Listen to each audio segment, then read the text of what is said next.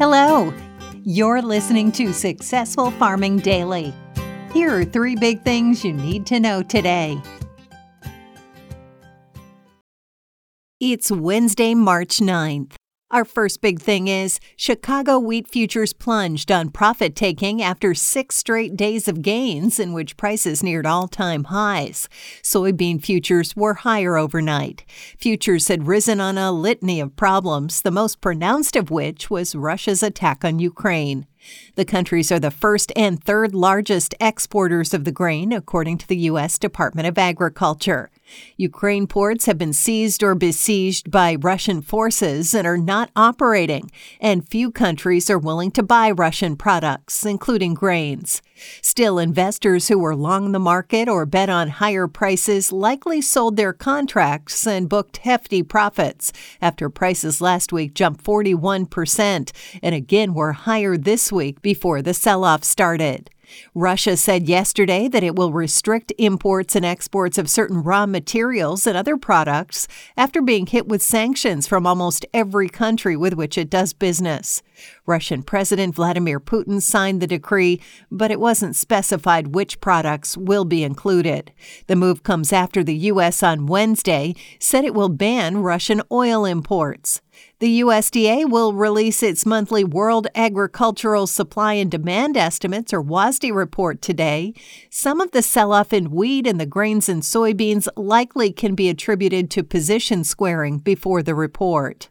Exporters said the Philippines bought 193,000 metric tons of spring wheat for delivery in the 2022-2023 marketing year that starts on June 1st, according to the U.S. Department of Agriculture.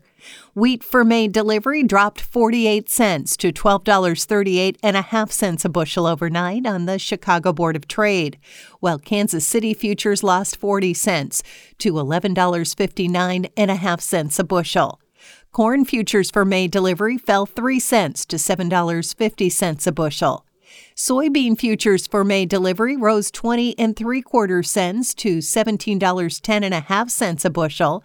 Soy meal was up $6 to $479.30 a short ton, and soybean oil futures gained 1 1/10 cents to 76.85 cents a pound. Next up, farm machinery prices have jumped almost 12% year over year, adding another bit of pain to farmers in the U.S. already struggling with other supply chain issues and finding workers, according to a report from the Association of Equipment Manufacturers, AEM. Some 90% of respondents who work in the agriculture industry surveyed by the group said they've had troubles finding workers. Supply chain problems also are leading to higher prices for producers and construction managers, the AEM said. COVID-19, followed by growing numbers of employees leaving the workforce, have led to both shutdowns and scarcity of products, the group's director of market intelligence, Benjamin Duck, said in a statement. Equipment manufacturing companies said they're addressing worker shortages by raising wages, offering bonuses, and increasing their recruitment efforts, among other measures, the report said. Even with the measures they're taking, the shortage of workers likely will be a problem for equipment managers for some time, Duck said. More than 95% of agriculture and construction equipment manufacturers said they're seeing supply chain problems, but demand is beginning to normalize and suppliers are indicating improvement. Some 44% of respondents said they're seeing supply chain problems starting to abate. Still, the AEM report said farm income has increased even with production cost increases, and members' expectations are strong. About 81% of respondents said they expect year-over-year growth, and 91% said they expect that growth to continue, the group survey said. Despite all challenges impacting the ag and construction equipment industries, growth is still expected, albeit at a slower rate than in recent months, Duck said. And finally, winter storm warnings have been issued in a large chunk of the central U.S. as snow and ice are expected, according to the National Weather Service. The warnings stretch from Colorado and southern Utah east into northern Missouri, NWS maps show. In northwestern Kansas and southwestern Nebraska, up to 8 inches of snow are expected by the time the storm moves on, the agency said. Winds will gust as high as 50 miles per hour.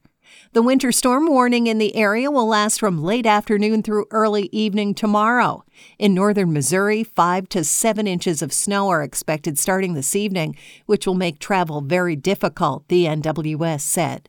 Farther south in the Oklahoma and Texas panhandles, red flag warnings are in effect due to dry weather.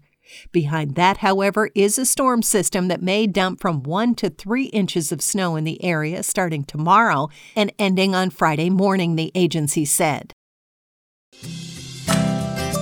Thanks for listening. Follow more news on agriculture.com.